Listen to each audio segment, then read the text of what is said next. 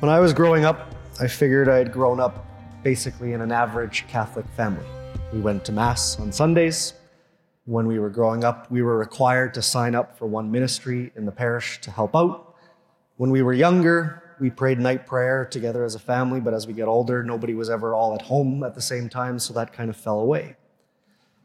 But being the oldest of 4 kids, I'm a priest. My other siblings struggle with their practice of faith, and so my dad on more than one occasion has asked me, "What did we do different with you?" And I always answer him, nothing. They didn't do anything different. But what was different for me was that by God's grace, I found Christian community.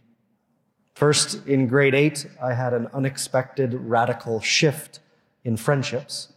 And the new friends that I gained in grade 8 were all part of a group called Young Life, which was this non-denominational group for junior high and high school kids to get together once a week in a pretty laid-back atmosphere to just share the faith and pray a little bit together and enjoy each other's company.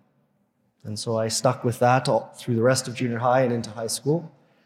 And then from there, when I get to university, then I was invited to help with the youth group at my parish, running Life Team. And the Christian community I found there with those that I was called to serve, the high school youth of my parish, they challenged me just by their presence and their faith of, wow, they have a deeper faith than I did when I was in high school. And wow, some of them have a deeper faith than I do right now. Maybe I should do something about that. And then there was young adult groups in the city in Edmonton. And so I was able to slowly get to know some of them and to pray with them, and then eventually the seminary. That was the difference for me. Today, we hear about the wedding banquet, where those that are invited don't come. If you think of a wedding banquet, who would be invited? It would be all people that had a relationship with the king. So these weren't just strangers that were rejecting coming. It was those that knew the king. And they turned away from that community. Some made light of the invitation. Some went to their farm, some went to their business, and others were just immoral. But if we ask ourselves, what communities do we belong to? Because we have a natural inclination to belong to a community. So for you, which communities or community do you belong to? Thinking that a community is a principle of unity that goes beyond an individual and is defined by a shared purpose. So where are you part of something that allows you to live for something bigger than yourself because you all in that community have a shared purpose? The hope is that that starts with family. Unfortunately, that's not true for everyone. But our family is our first community. Then from there, what communities are you involved in? Is maybe work is a community, or maybe it's just a job. Maybe you have a cultural community surrounding the shared culture that you have. Maybe it's a hobby. Maybe it's sports. What about the church? Is the church one of our communities where we together live for something bigger than ourselves because we have a shared purpose? Because from the very beginnings of the church, this is the mark of Christians, is a community of faith, a community of disciples. That when they were baptized, they formed communities together. That they sold what they had to come and share everything in common so that they could share in fellowship and in the breaking of the bread and be devoted to prayer and the teaching of the apostles. This was the mark of the first Christians. Our Christian community is important to our faith. Some of you will kind of lament to me or question why your children aren't coming to Mass or grandchildren are no longer coming to Mass. There's multiple reasons, but I think one of the reasons is they didn't or don't have Christian community. Some of you grew up in Christian communities, and you don't know how blessed you are that that was just there for you to nurture your faith as you grew up. Christian communities don't really exist anymore. You have to be intentional about them. You have to seek them out, and you have to contribute to forming that Christian community. And so if we don't do that, there's no community around us to support the personal faith that we have. And that becomes a huge struggle in living out the faith. Sorry, I can't really look at you over there because the sun is right in my eyes when I look in that direction. But I am talking to you too. That Christian community is what helps nurture and strengthen our faith. It's not just an add-on. It's not just the fact that we all need to come to Mass and so we come here. It's actually integral to coming to grow in the faith is how we live that together. Here are some of the things that, in reflecting on, that Christian community through the years gave me that I wouldn't have had if I didn't have that Christian community around me. The first is personal prayer. My family taught me how to pray, but I didn't know how to pray personally with Jesus. I learned that in the communities that I was involved in. I learned kind of purpose and intentionality in my faith because I grew up as a cradle Catholic, so it was just always there. But how do you make choices in your life to actually be a Christian in the world? I learned that in the communities that I was involved in. I had support during times of confusion, particularly as a young adult, where you're really starting to question what you believe and why you believe it. I had support and people to answer my questions and to discuss with me and talk me through the concerns that I had and doubts that I had. That for me was really a self-discovery of what it meant to be a Christian man. Because when you live in community with others that are like-minded, they reflect back to you what your weaknesses are and what your strengths are. And you come to know yourself as who God is calling you to be through the help of others.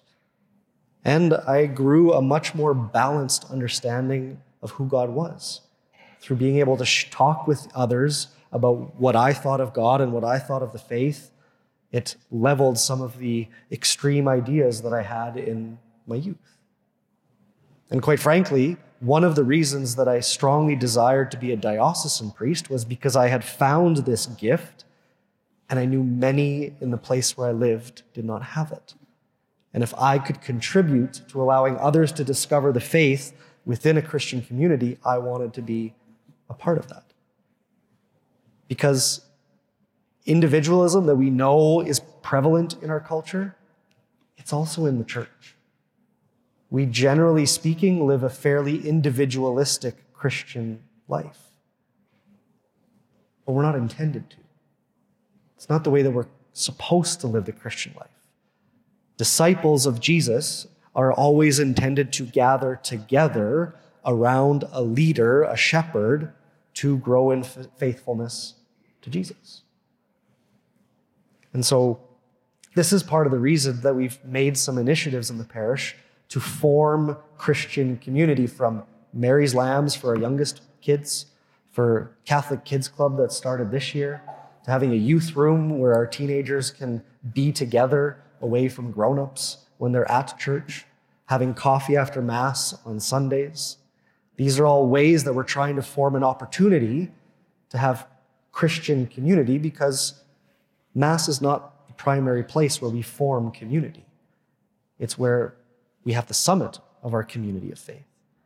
And frankly, it's one of the main instigators of why on our feast day in our parish, we're having one Mass, so that we can come together as one Christian community in Camrose to celebrate that shared faith, that shared purpose that we have. And to remember that we're doing this faith thing together, not independently and individually. That we are a community of disciples striving to grow in faith, and we are here not just for our own salvation, but to help each other on the path to salvation. Because the thing with community, just like the king in the parable, you can't make community happen. You can't say you have to be part of a community. You can only invite. Just like the king invited, and some came, some didn't. You can offer the opportunity to have community, but we individually have to choose to seek it out. And community is not easy. It's awkward, and there's annoying people, and there's conflict. But that's the point, is that what ties us together is our shared faith, not our shared opinions, because it's something bigger than myself. And the differences that we share fill in what I'm lacking individually. We really do have a great community here. I've been other places. We've got a great Christian community, but we also have the potential for much more. I can see lots of areas where we could form communities based on different requirements and needs in the parish. We have lots of widows. Widowhood is not easy. How can widows come together and support each other? We have teachers teaching in the Catholic schools and in the public schools that teaching is becoming harder and harder.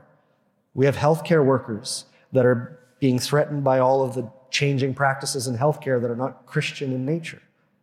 How do they form community when within their workplace they can't find that support and community? And on and on. There are so many places where we can grow in that support and shared faith. So I invite you and challenge you, is our parish part of your community? Is it one of your communities? Is it your primary community? Because in order to make your Christian community a major part of your life, it's probably going to require you to sacrifice other communities. It's probably going to require you to say, I can't be there all the time or at all because I need to be here. Because my faith cannot grow without my faith community.